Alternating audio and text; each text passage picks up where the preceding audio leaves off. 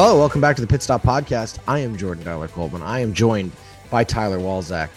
Tyler, before we get to Formula One, we're just going to do a quick little moment here to acknowledge that we are sponsored by Running Down the Clock, your other show on the Ordinary Podcasting Network. We're already in week 2. We're through week 2 of the NFL schedule already. I mean, it's almost done. We're almost already at the playoffs. Like, what the hell?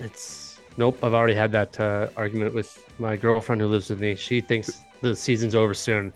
And I'm like, you've got 16 more weeks of this, 4 more months. So we're 2 weeks in, you've had some highs, you've had some lows. How are we doing though? Is this like a wellness check for you? Because the last time we spoke, the season hadn't started yet. No, I'm good. I'm in a happy place. All right, good. That's what we want to hear. You know who else could be in a happy place come Thursday?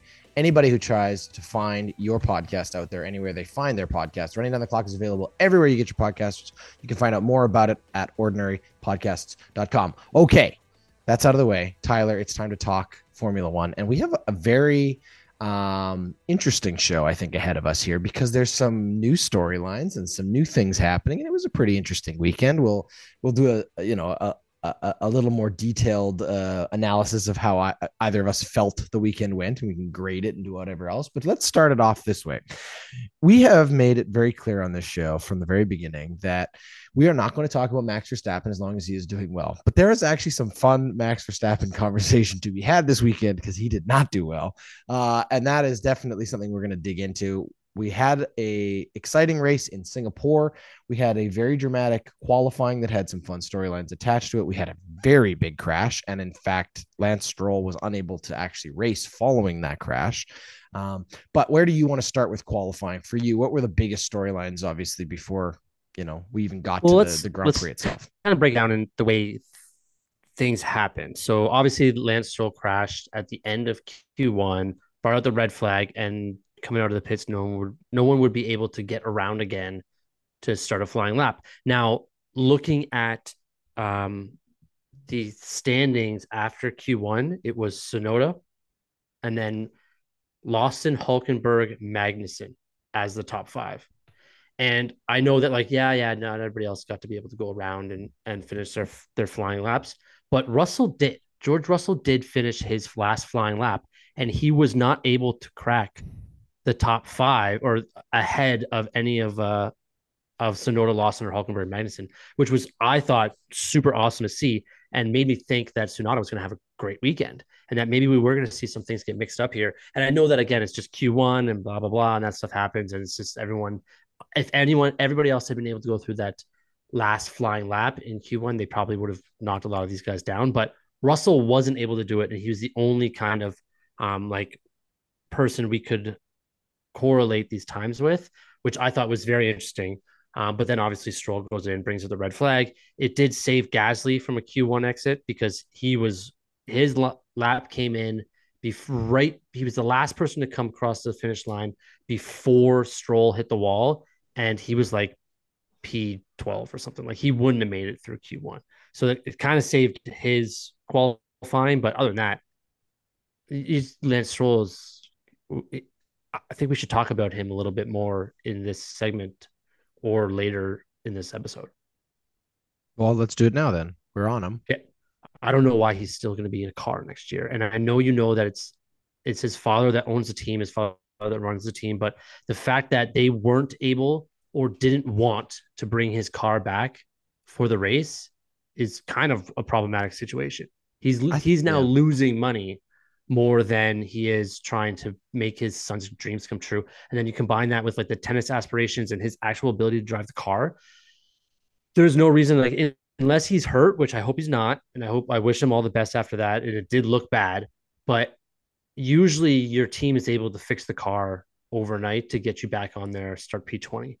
He wasn't there. So this is my question. And maybe you found out more about this than I did, but I dug a little bit. I mean, it seems to me like there were two different decisions to be made. One was his health and well-being. And obviously, I think at the end of the day, he didn't participate because I think he was suffering from a concussion. If you watch that crash back at real time, his head was like a ping pong ball inside of a metal tube. He was just being shotted around. It could not have felt good. He was lucky to walk away, I think, conscious. But So secondly, though, as you say, look, we've seen some big, crashes in qualifying and teams bounce back. And yeah, they pull all nighters and it's a hard thing to do, but they do it. And I was surprised that we didn't have a similar situation to what we had with Ricardo a couple weeks ago, where you just have the reserve driver get in there. Isn't that the whole point of having a reserve driver, so that the second car is still on the grid and you're still able to compete for points, especially as you say with Aston Martin, who's in a position here to, improve on the way that they finished last season. They're still competing for the mid-table. They're still competing for best of the rest. There's still a lot to be played for financially.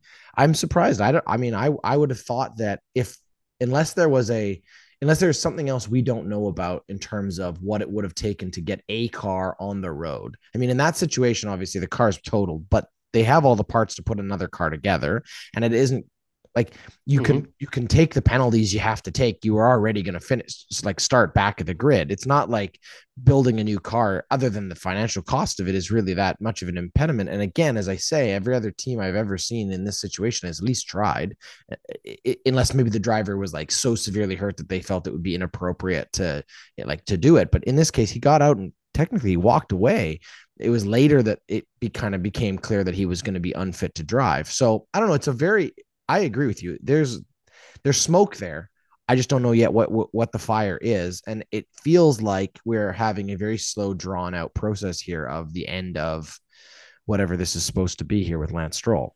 Well, here's the thing: is maybe, and again, this is nothing based off anything, but one of their reserve drivers at Aston Martin is Felipe Drogovic, who's been in talks of like around the rumor mill in the paddocks of taking a spot from a team next year.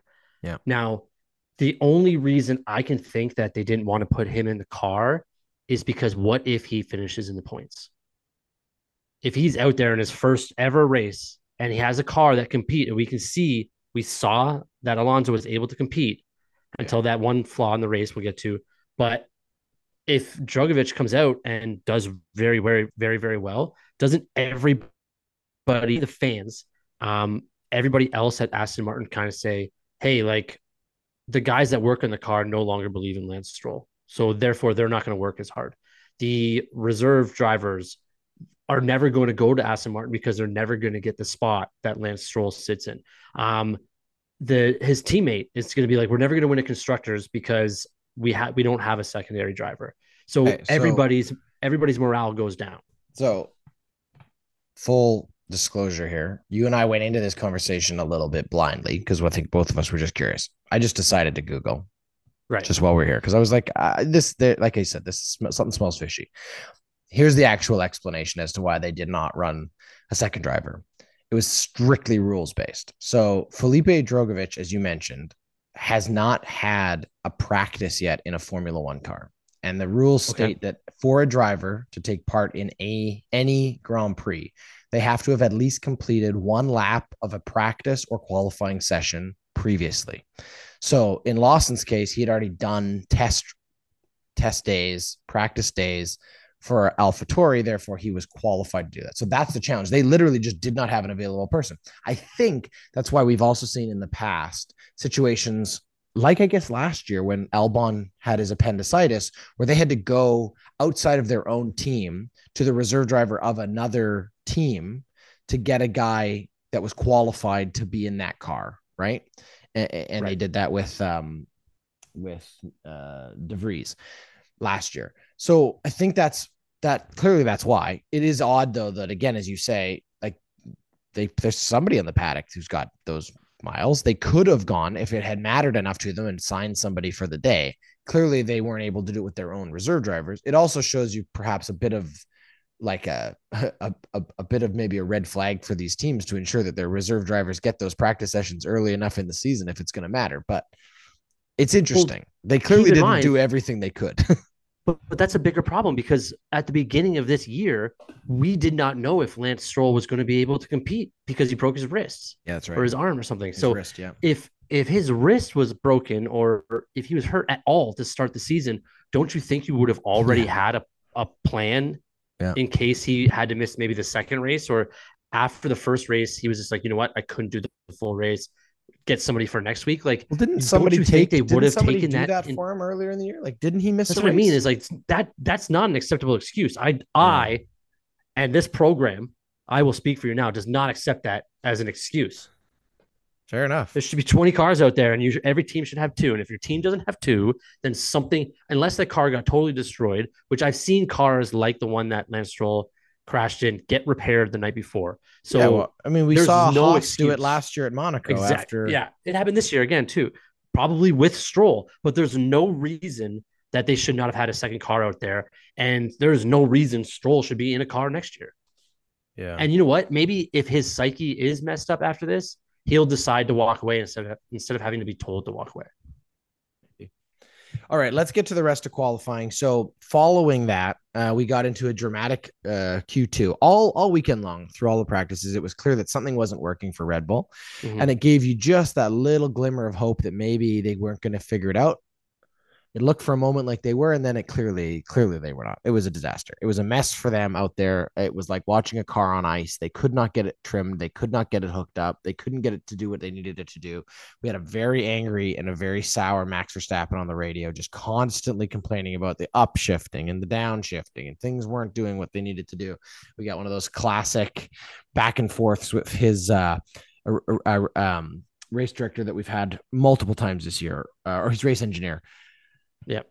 And it was just, you knew something wasn't going to work for them. It just wasn't feeling right. Perez was struggling too. And then we had the first real failure of Red Bull that we've had all season long, frankly, back to halfway through last season. They failed to get through Q2. And all of a sudden we're looking at a Q3 that is clear of the Red Bulls. And it was beautiful, but it was also kind of shocking, to be honest. I knew they would be bad, but I kind of thought they would at least like make it interesting. I thought maybe he would miss out on pole or something like that. I did not expect him to just not even get there. Yeah, I thought it was going to be one of those things where, because I think it was just Liam Lawson that knocked him out, was the last driver to come through and actually knock out Verstappen.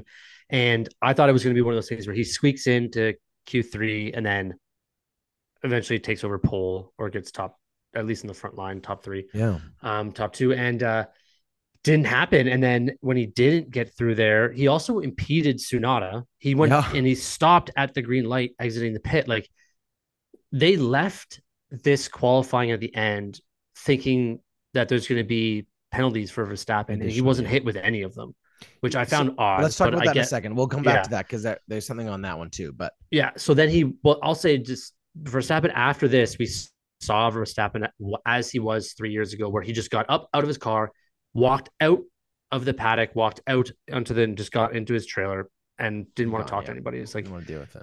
And that's what I said this 2 races ago or 3 episodes ago something like that. You did. If things start going sour, that relationship will start going south. Yeah, because we're dealing with a child. Yeah. We're dealing with a little man boy who just cannot handle adversity, cannot handle the struggle of it, and is now at this place where he expects to win every day. And for the most part, they've been able to accomplish that. So why wouldn't he expect that? But at the same time, it shows you sort of where he is mentally in terms of how he responds to adversity. And it's not a great place to be. He's never really had it. He's never really had adversity. He was given a championship. His first championship was given to him. His first seat in the Red Bull was given to him when they got rid of Ricardo and Ricardo left. Like, he's never had to get himself into the position that he's in until this year, when it's just that overtake of Hamilton for the championship that he did not that Verstappen did not deserve. Basically got that car into the next stage where Verstappen didn't have to deal with adversity anymore. He just had to race. And he just had to win and do whatever the car allowed him to do. He's never really had to deal with adversity. Totally. So the other piece of that, as I said, as you mentioned, and I wanted to elaborate on, was this lack of discipline or lack of follow through in terms of the stewards on this impeding thing. So I don't know if you saw or heard about this later, but apparently when they had called both teams in, as they usually do post, to sort of like plead their arguments in one of those situations, AlphaTauri chose not to arrive. They just didn't contest it. Of course, because everybody knows that's Red Bull's sister team. So had it been anybody else, perhaps we would have had a bit more of an actual like put up or shut up situation for Red Bull, but they walked away because nobody was actually there to defend themselves. So it was ridiculous. That is also AlphaTauri not showing up is another perfect example of him never having to deal with adversity, because that's very easy for the FIA and even Red Bull to be like, penalize them. Like, this isn't going to be our weekend. We can deal with not winning one race. That's fine. But nope, let's just get our sister and brother, whatever they want to call the other car and team, don't show up. We don't want to deal with this. But it meant that we had a qualifying one or qualifying 3, I should say, where we really did have some fun in terms of knowing that we were going to have somebody other than Max up at the front. And it was going to be a question of who it was. But those Ferraris were hooked up and they were fast. The Mercedes struggled a little bit to get the pace they'd had earlier in the weekend, but it looked like what I have seen recently, as again, someone who, follows that team more closely. They have often this season not quite got that qualifying pace, but you kind of can see when they're out there doing it. It's like, oh, these guys are actually going to be pretty good in race conditions because the car is doing what they wanted to do. For some reason, they just can't hook it up on these qualifying laps.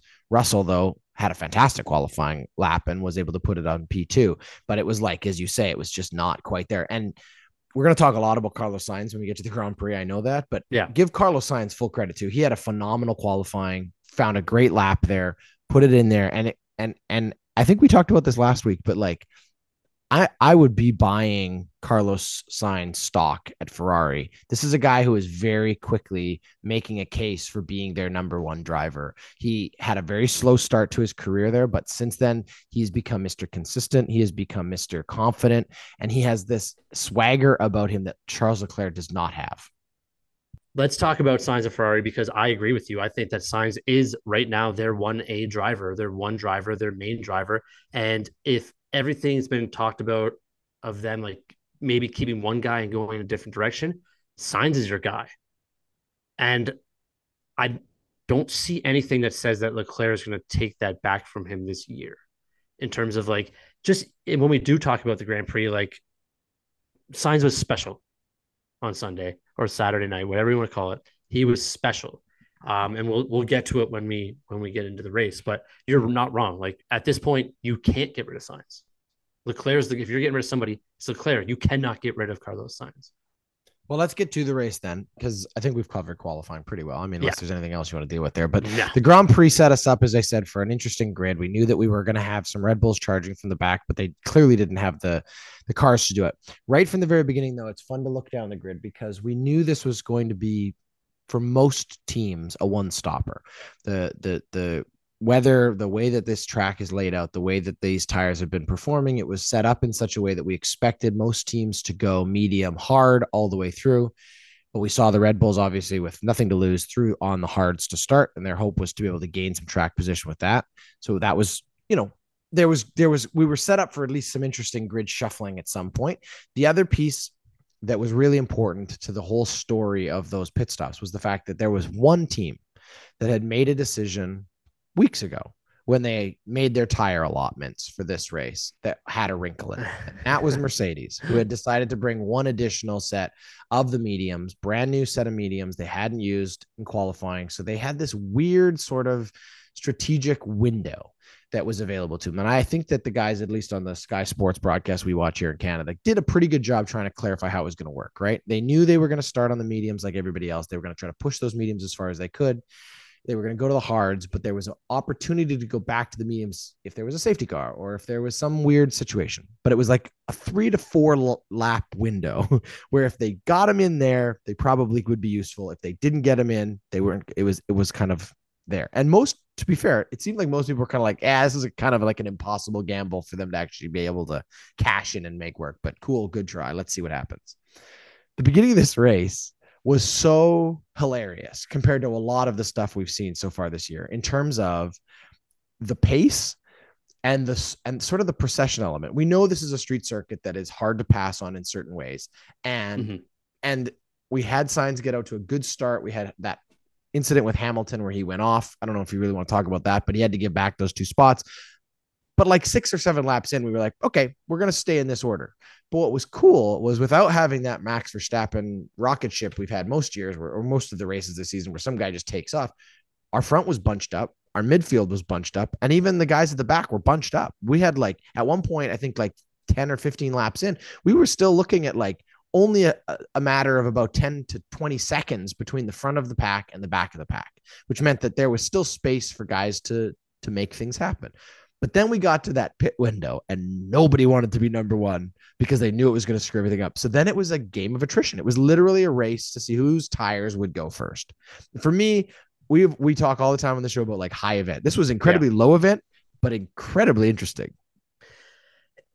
Yeah. So you could say it's a tale of two races. There was the race up until about lap 40, and then there was lap 40 to the finish in 62. Like, because you're not wrong. And it was tire management, but at the same time, it was Russell following Sianz, and all he kept saying was like, I can't pass him. I can try to pass him, but he has 2 seconds on me that he's not using. Yeah. He's literally just staying in front of me, almost teasing me. It's like dangling 100%. A carrot in front 100%. Of like a rabbit. It was at first the most boring thing in the world. It's like, oh, this is like the fact that nobody can do anything, even though they're trying to, is kind of uneventful until the end, when that strategy was the most exciting part of this season. Yeah. And it was brilliant. Yeah. Before we get there, let's just go through the other kind of key pieces. That's okay. No, we got to keep our audience till the very end. Audience with us. So there was an odd moment in this race prior to the actual safety car where everything kind of got set in motion. Before that, though, we had our first DNF, which was Yuki Tsunoda, like right on like lap 2. He had a puncture. I think he had contact with Perez. I can't remember now if it was Perez or somebody else. It was a Red Bull for sure. I don't know. So it was Perez. But again, what can he do about it? Puncture though, but he goes off the runoff area and literally drove off the track, like just clean off the track, which was great from the perspective that it didn't impede anybody. But at the same time, it was kind of like, why not just try to get around? You've got a puncture. The car's still on the track. Why not just get it back to the pits and put on a new pair of boots and, do something here? It was like he just, the first moment of like, his first instinct was, nah, I'm done. And it was weird. It was very odd to me considering all of the rumblings and all of the noise we've heard in the last couple of weeks about like his future, whether he's going to join Red Bull as a reserve driver and not be a starting driver, like what the future holds for Yuki Tsunoda. And your first moment of like, show us something here was like, no, I'm good. I'm out. Well, I got that in my notes here too, because I do want to talk about that. And I want to bring in another driver who had a great race. His first points in F1 came on the first time in this track, in this race. Liam Lawson. Do not be surprised if, because of everything that's happening with Tsunoda and the way he talks to his team and kind of his mental ability to be in a car at this stage, don't be surprised if it's Ricciardo and Liam Lawson in AlphaTauris next year. I do not see Tsunoda, especially because of, I thought the exact same thing that you did was just a puncture put him out. Like, why couldn't, it wasn't a flat tire either. Like, he could have gotten around. Now, they said that at the end of the race, that it was more structural damage, but he doesn't know that. Yeah, it looked like he made the decision. Yeah, it was a very odd choice. Even on the radio, they said, "What's going on?" He's like, car's all messed up. Like, you don't know that. Like, get to the pits, see if they can fix it, and move on. That's your job. Yeah. So I think that's his last straw for holding on to his seat next year. Yeah. No, especially with Liam Lawson. Very strange. Liam Lawson seems like he deserves to be in a car, and he's found himself, ironically, like right situation at the right time. So in contrast to that, let's talk about Logan Sargent. So Logan Sargent has an off. He breaks up that front wing pretty bad, and then he drags it back to the pits, leaving shrapnel everywhere, like everywhere, and gets it in there, gets a new wing on. They still send him out, but it was like, I'm not sure that was the right call in that moment. Finished P14, fine, but it caused a safety car that changed everything. That's not he, but the exact opposite mentality. Get me in this race. You're right. Keep me in this race. You're right. The only piece that I would push back on is it's like at that point you're literally carrying like weaponry. The way that had that rest of that wing come off and just picked up, like that was a very dangerous situation to be in. Now, as you say, where do we want? What do we want? We want guys to like fight through and still make it work, or do we want, I don't know. That's a question I'm not necessarily saying we need to his answer. Team. his director, his engineer, the FIA all could have got on the radio and said, stop driving the car. Yep. But and this is what you want your driver. Until you tell me to stop driving this car, I'm you not, yeah, best believe I'm that's going to fair. get my ass That's into fair. that pit so that our guys can do the job that they've been wanting to do all weekend. So no, that's great. I loved seeing it. All right. So we My will favorite part of the race, Jordan. yeah, we're gonna direct our listeners to the merch store at on our website where we're gonna have new Tyler Walzak, a Sergeant for President shirts, and Tyler is the new president of the Sergeant fan club. Hey, Uh, who would you rather have? Tsunoda that stops after a puncture that he doesn't know what the damage is, or Sargent who says, I know there's a bunch of things I'm driving on top of, but I do not want to retire from this race. Who would you want as your driver? okay, fine. Point is, it led to the first turning point of this race, which was that we had a safety car. But we had a safety car, and again, one of those like awkward moments where they weren't quite teams weren't quite sure how to respond to it and whether they should, dive into the pits or not.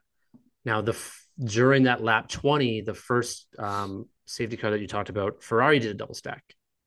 Did not work Did out not work. great. Yeah, that's true. But that Hurt had Leclerc. nothing to do with Ferrari's like decision making or their strategy. It was just that it just so happened that as Leclerc was trying to leave, somebody was coming by and they had to hold him in. So just Yeah, he got caught that behind was just bad Norris. luck. Yeah, yeah, yeah. Right idea. But Yeah. then you're right. So Mercedes does this, and a key thing that everyone's kind of like, I guess not everyone, but like I feel like we get glossed over is Alonso also came in, Yep. served his 5 second penalty, which he still probably would have been able to catch up to the Mercedes and then go past all the cars that the Mercedes passed.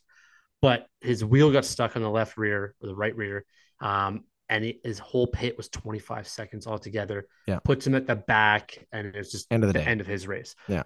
We got out of that. We had this mismatch of like, now what does Mercedes do? Because they've kind of put themselves in a bad spot after the pit. They dropped out of the top four. They were stuck kind of, I think they were at 5 and 6, but they knew they had, distance to still go. And all of a sudden, what they teased off the top was, well, they got these other tires. There's a window coming. And so then obviously, as you say, that was the next big turning point. When Mercedes gets that opportunity to get in there, they double stack under the virtual safety car. Because they'd also built this weird gap. As you say, Sainz had done a really smart thing all race to try to like keep the pack together, knowing that he wasn't going to be able to defend. I don't think he anticipated the Mercedes tire change, but for the most part, they'd set themselves up. So Mercedes does the tire change, and then we have a race because now we're watching seconds, like 2-3 second a lap increases as both Mercedes in like unison come roaring back. It was so cool seeing the top guys stay out, and then it was almost like watching like Star Wars or something where Mercedes was just like, get our the two guys that we never let fly because they are dangerous, put them in the most expensive, like diabolical flight jet we have and go get those guys. It was like almost like just release the dogs. We don't care what the penalty is. We don't care how much they screw these guys over or like fight down on them or barrel down on them. Like go get it. It was very, very cool. And that was the beginning of the best part of this race. It was 2 laps too late because they were in a position at the end of that race they caught the leaders. They literally were in a dogfight with Lando and there's another Star Wars reference for you, Lando and with Carlos at the end of this race. And then we get the real like masterpiece from Carlos Sianz, who does one of the most like here's why, again, I would buy Carlos Sianz stock. He understood even more so than the like 50 guys sitting at the freaking computers running simulations. He understood the exact nuance of where and when to push and when to hold up, when he needed to give Lando a boost, literally drop back to get him his DRS to protect and defend. It was like the two of them were one car. They had designed it in such a way that it's like they were a team. And ironically, for Mercedes, and there's lots that you could dissect into the nuance of this too. But the truth is, they got tired. They literally just got frustrated, and George makes a mistake. He made the same mistake Lando had made a moment earlier because Lando touches that wall. And I Yeah. think George was following Lando so tightly, following that line, that I think he wouldn't have hit that wall had Norris not hit the wall. Like he literally was just, it was like when you parallel park and you just trust those other two cars aren't up on the curb. You're not actually watching, you're just following the lines in your sight. And that's where he Yeah. was at. He was so focused on the tail fin that he just miscalculated, puts it in the wall. And Lewis was already starting to get a little bit punchy because it was like, all right, if he's not going to do it, I want to do it. Yeah. Like, He was let more, me he let me wanted to be at more him. aggressive. Yeah. And it opened the door, and Lewis gets rewarded for his patience. Good for him. He deserved it. He had a fantastic race. Started behind George and finishes on the podium. So give him credit for that. But you have to feel for George Russell because he did such an amazing job getting both those Mercedes back up in that position. Some fantastic overtakes again on a track historically not easy to overtake. Although I would say if there has been a track more clearly suited for this new regulations and these guys being able to follow closely, I don't know what it is, because Singapore used to be painful in terms of overtaking, and we had lots of overtakes this race from a lot of different guys, and that shows you at least that they can do that, right? So yeah, especially after that safety car on like lap 20, right. it was Yeah. the next 5 to 10 laps was just guys overtaking other guys. But and also, how satisfying is it to have the entire field pass Max Verstappen? Like literally every one of those top guys he's had fights with all year and is just smoked past. They had an opportunity to just come back on him once that tire changed. Like that was so satisfying. Yeah, I was pretty excited about that. I'm not gonna lie. But listen, here's the thing with Sainz, and a lot of people, yes, Leclerc maybe with like pure instinct and like God-given talent, for lack of better words, it might be a better driver. This is not the first time that Carlos Sainz has proven that he is smarter than the garage and the pit directors and the engineers. He's made so many decisions with Ferrari the last 3 years where he's been like, I'm not boxing. This is what we're gonna do. I'm not boxing. This is what we're gonna do. And they push back on him, and he's like, and then he ends up being right. Where they remember when they asked him to fall back so that Leclerc can fall back 10 paces so that Leclerc can win the race. And he was like, no, we're both going to lose if I do that. That is so stupid. And he goes out and he wins the race. Like he has saved Ferrari so many times just using his knowledge and his like cunningness for strategy. That is the main reason why I think that, like when I said earlier, like they have to keep him around because he's better than Leclerc. Like Leclerc might be a better driver, natural skill, sure, but that's not all it is. And that's not all it is when you look at Alonso. Alonso's the smartest guy out there, probably. And it's like you could argue Alonso, then maybe Lewis Hamilton, but Alonso shows it all the time with like, hey, this is what we're doing right now. And he speaks it on the radio where Lewis kind of keeps to himself or uses lingo or like code words, which is cooler. But that's Sainz. That's who Sainz is as well. So when he was letting him stay within DRS, because he said like they're gonna have to fight him off first, and if they easily overpass him, they're gonna easily overpass us. It was brilliant, brilliant. I loved every second of it. I was wide open, eyes wide open the entire time, not blinking, just watching and listening to how cool that was. It was fantastic. It was and Russell, yeah, I felt horrible for him when he went into the wall. I felt horrible for Russell when he went into the wall, but listening to the radio after, he knew it was. He even said like that was a fucking rookie mistake. That was a rookie mistake. But he wanted it bad. I mean, that's the good thing is like you can see how badly all those guys in the top four wanted to win. Yep, it was definitely one of those races where one guy won it. He did everything he had to do to win it, but all three guys on the podium deserve to be there for their own reasons. Tough way for it to finish for George Russell. Tough way for Mercedes to have it finished, considering they were set up for a fantastic points haul. Especially considering they had both passed Leclerc, and that's who they're fighting in terms of the Ferrari. But it was overall, I mean, I felt satisfied by the result of it, and it was sweet, sweet music to not have Max Verstappen anywhere near that podium. God, I hate that Austrian national anthem. Nothing against Austrians, but or is it? I don't think this is Dutch. The Dutch Grand Prix. I don't even know where he's from. It's horrible. He's really from Belgium. He was born in the Netherlands, and I think he grew up in Austria. No offense to Austria, then I love your national anthem. All right, I'm gonna get you out of this. I don't think that this is the last race that Sainz wins this year. What is the Austrian national anthem? Is it Edelweiss, or is that just from The Sound of Music? I don't think this is the last race Carlos Sainz wins No, this I year. agree. I agree. I mean, look, I've already He is bought not going stock. away.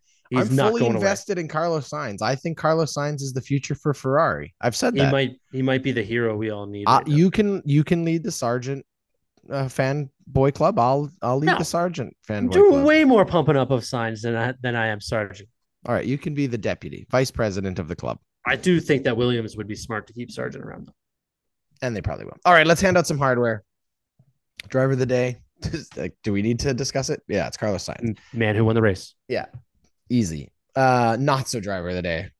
Yuki Tsunoda didn't even want to be there. It's, I mean, yeah, you can't give it to Stroll because he didn't run a lap. I know. Tsunoda hasn't finished a lap in 2 races. I know.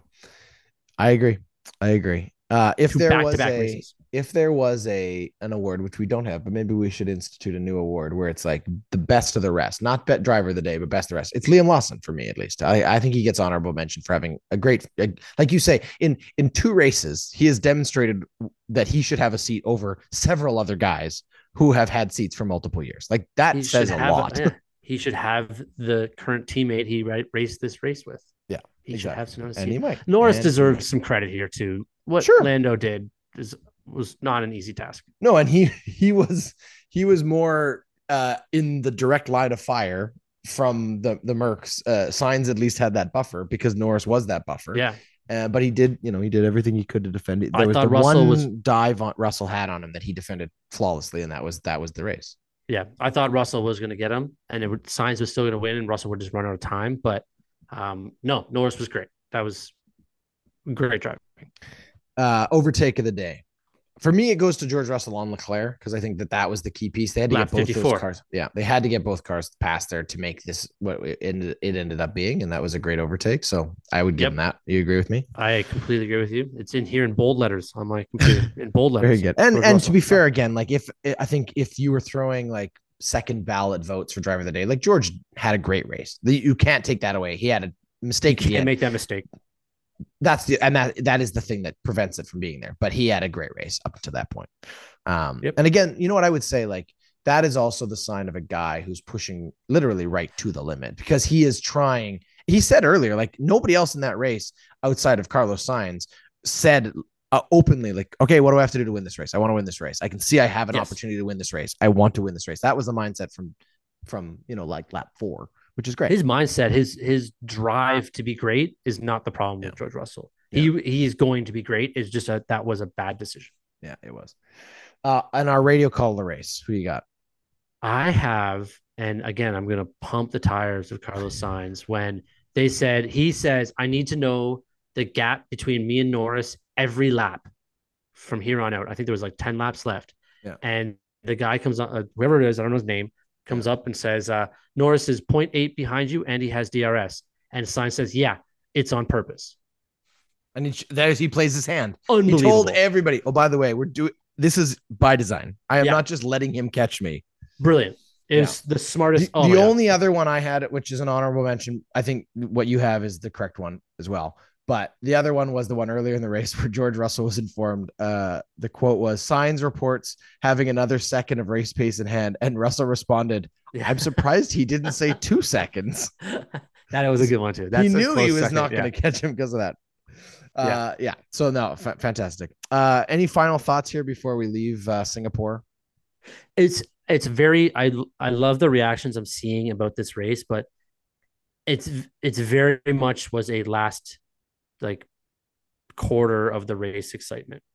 Everyone gets kind of lost up on what happened at the end, but just remember that the first half of this race wasn't great.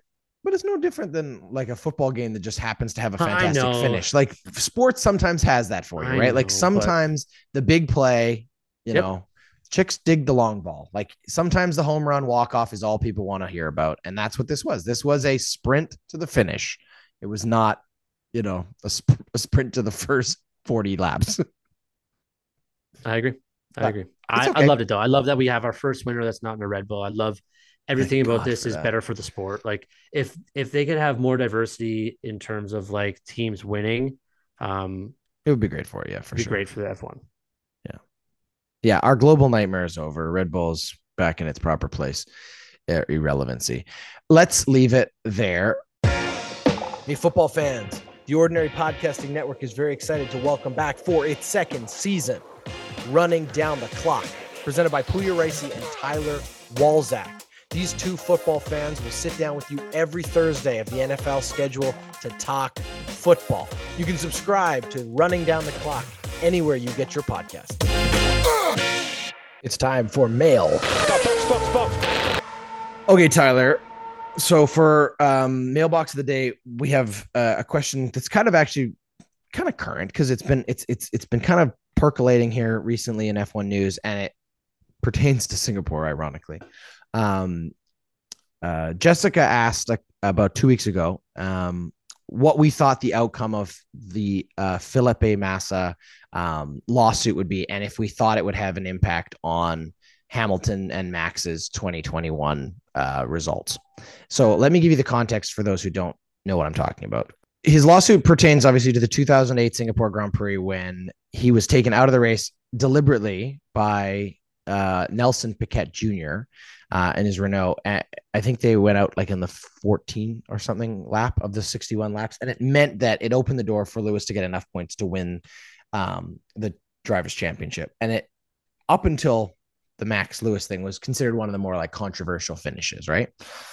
He's now gone to court and sued the FIA for the results of that race, basically saying he was robbed of a world championship. Now, this is like over a decade later, almost over a decade later, I should say, 2008. And it's being litigated in court. So it came back up into the news because both Helmut Marko and Toto Wolff were asked questions and responded to questions concerning this. Toto kind of cryptically saying, well, it certainly would be an interesting situation if they were going to strip Lewis Hamilton of one of his championships, and it would open a door for him to go and try to get another one. He would still be at 7, but he would be at 7 for different reasons. Whereas, of course, Helmut Marko sort of made the argument suggesting that, he didn't think that was an appropriate way for that to be handled. He has some incentive to it not going that way. The question is this: theoretically, Massa wins this lawsuit. Let's say they posthumously here give him the championship for 2008. Isn't it then just like an automatic that Lewis Hamilton is in court the next day filing a lawsuit claiming that he was robbed in 2021? Yeah, and that's why like these things really can't kind of happen in all of sports. You can't just go back and change kind of history, because you're just going to open up like a can of worms in terms of everything that could have been kind of a cheat or like a misuse of the rules or something. So it's always going to kind of, it would open up a large door.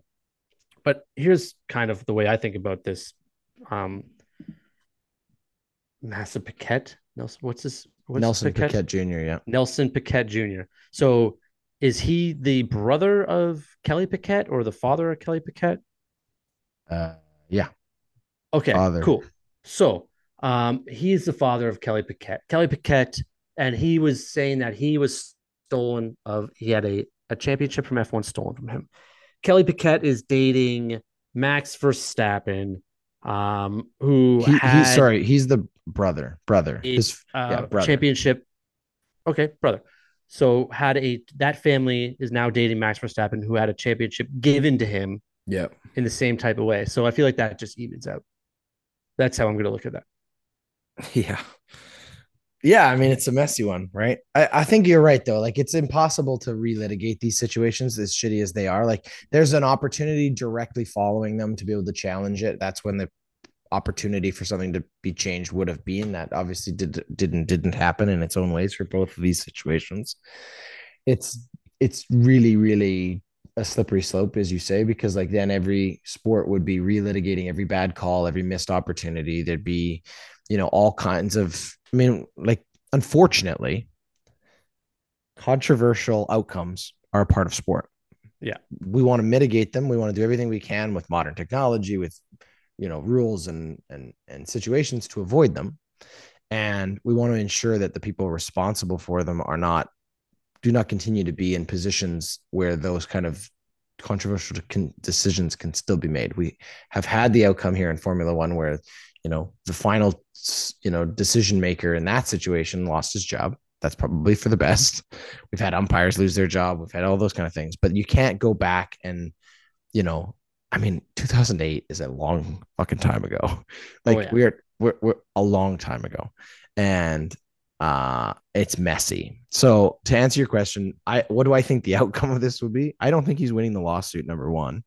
No. But two, if he does win this lawsuit, I don't think that the FIA is then going to still give him the championship. They may say, look, legally you were robbed of something, Here's some but money. here's some money. Yeah, make it go away. It's very messy. It's very awkward and it's very clumsy. It's just ironic that it's Lewis because it's Lewis. So, and again, here's the other thing though that makes these two things very different. This is now I'm getting into opinion, but I think it's should be pretty clear to anybody who wants to draw a comparison between these two things. Lewis Hamilton did not take him out of that race. Lewis Hamilton had absolutely nothing to do with the controversial part of how this played out. Right. Max Verstappen technically didn't have anything to do with how it played out. In both of these two situations, if you want to make the argument that Massa deserved to win prior to that collision, and I will always make the argument Lewis Hamilton deserved to win on that day, had the rules been governed correctly in both of those two situations, we would have had different outcomes.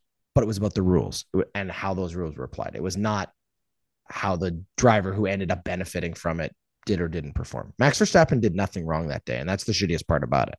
Like, he gets a lot of the flack for having been handed a championship, but he was handed a championship by the people in the control room who made the decision not to follow the correct procedures for a safety car and finish under a flag, which they should have done. They chose not to do that because of all the reasons we've litigated. And in the same thing with this Masses thing, you could make the argument it was intentional. Can you prove it? I don't even know if they can technically prove that it was an intentional collision. If they've been able to prove that, then yeah, it gets ugly, it gets messy, it's tricky. But then at the same time, Lewis gets a championship not because he did anything wrong, but because something bad happened on the day. Like, that's unfortunate, but it is what it is. Anyway, we can leave that one there, I think. Agreed. Well said. I will also say well said. All right. Let's get to our preview here. We are staying in the Asia Pacific region, heading north a little bit of Singapore. I actually had to look up Singapore. I couldn't remember if it was a city or a state or a country. It turns out it's all three. It's all three. And that was fascinating to me. I found that very interesting and learned a little bit about Singapore from Wikipedia, to be fair. So who knows how accurate it was, but it was interesting. We're going to Japan, a country that is a country and more than just a city. And a very iconic Formula One racetrack that luckily is back on the circuit because it was gone for a couple of years because of COVID. It was. The first time it was raced here was 1987. This is a 53 lap race, 18 turns. Every driver on the circuit loves this track. There's only one DRS zone. It's the start to finish line. However, the detection zone for the DRS zone is 3 turns before that. One of those being a chicane, which is a little odd, but still kind of cool. Legendary high-speed corners here. You got S-curves, Dunlop, Degna curves, and the spoon. This is a flat-out blast. Not a lot of heavy braking zones, which means that teams like Williams that didn't do so well in Singapore with their low drag setup are going to work really well here. High degradation on tires on this track. The C3 compound of tire, which was used in Singapore as a hard tire, is going to be used here as a soft tire. So that tells you a little bit about the degradation that they're expecting here. Also, McLaren gets fully upgraded both their cars for this weekend. So full upgrades, full fits for both Norris and Piastri. That's something to know going into this. Now, last year's race was a 2-stop race, but that was because it was raining. It was a wet race. Only 28 laps before the time limit actually hit. The forecast is saying it's supposed to be a dry weekend, which means it's probably going to be a 1-stop with the hard tires. Remember, the hard tires are actually the soft tires, and the soft tires, so on and so forth, like I just said. Forecast is saying dry weekend, but it's still early. This race is almost famously wet all the time, and there's movies about it. Just watch the movies. Yep. I believe Senna is the most popular one about a wet race here. Last year's start, Sainz hit the barrier on lap 1. Albon was out lap 2. Drivers couldn't see anything in front of them because of the rain. It was red flagged on lap 2. The race started again on technically lap 6, but only 39 minutes were left to compete it. So they restarted the race. Everybody was on wet tires. Intermediates came out about 4 minutes later, lap 8, you can call it. Leclerc and Perez had a very great last lap competing for a second here, but the podium was Verstappen, then Perez, then Leclerc. DNFs were just Albon and Sainz. That is your preview for the Japanese Grand Prix. One of my favorite parts about this circuit is they've got that underpass where you've got the track actually it crosses overlaps, which is kind of cool. It reminds me of like a Mario Kart track. Yeah, when you draw out the track on like a piece of paper or something, it's probably the coolest looking one. It's definitely one of the more unique ones. It definitely has a great profile, and as you say, it's got some iconic. It's had some iconic moments. Let's hope for some more this weekend. And it sets up well for a Red Bull weekend, though. Yeah, we know. But here's the thing we didn't talk about really quickly. This new regulation around flexibility in wings and things, because there's a bit of a question mark. That conversation is going to be around for a while. Slow Red Bull down. This is the big test, because were they just slow here because of the way the car is set up for this track, here at Singapore? Or is there some more to this? Is there more in terms of these regulations slowing them down? And we'll find out, because this is the first real test. So we'll see. They've been great at every track. Yeah. They've had different tracks. They've had different circuits. They've had different downforce pressures. Like, there's something else going on, because there's no way they fall off from always winning to where they finish sixth and what? But there's no way. There's something else happened. Well, that just adds a little extra spice to the upcoming race. So thank you, Tyler. Appreciate it. And everybody out there listening to us, we appreciate your listenership. If you haven't already, please smack that subscribe button, share it with a friend, pass it around, and let us know what you think. You can hit us up on Instagram. You can send us a message. You can submit a question. Doing all of those things over at the Ordinary Podcast Network website, which is ordinarypodcasts.com. Until next time, thank you for listening, and keep it on the road. Hey. Pit Stop Podcast is a presentation of the Ordinary Podcasting Network. Thanks for listening.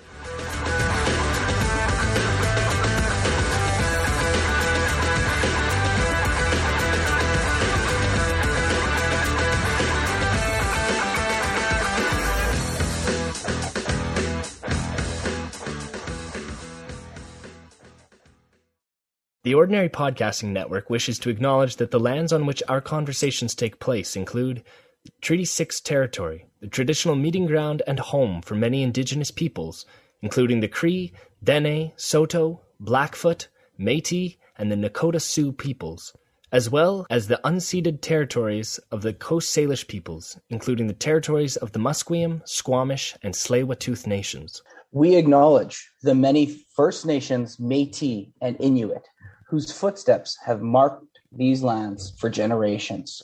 And we extend our appreciation for the opportunity to live, create, and share stories on these territories. The Ordinary Podcasting Network intends to engage in conversations and dialogue which acknowledge that reconciliation is not a destination, but a journey, and that we remain committed to practicing our craft in a decolonized space.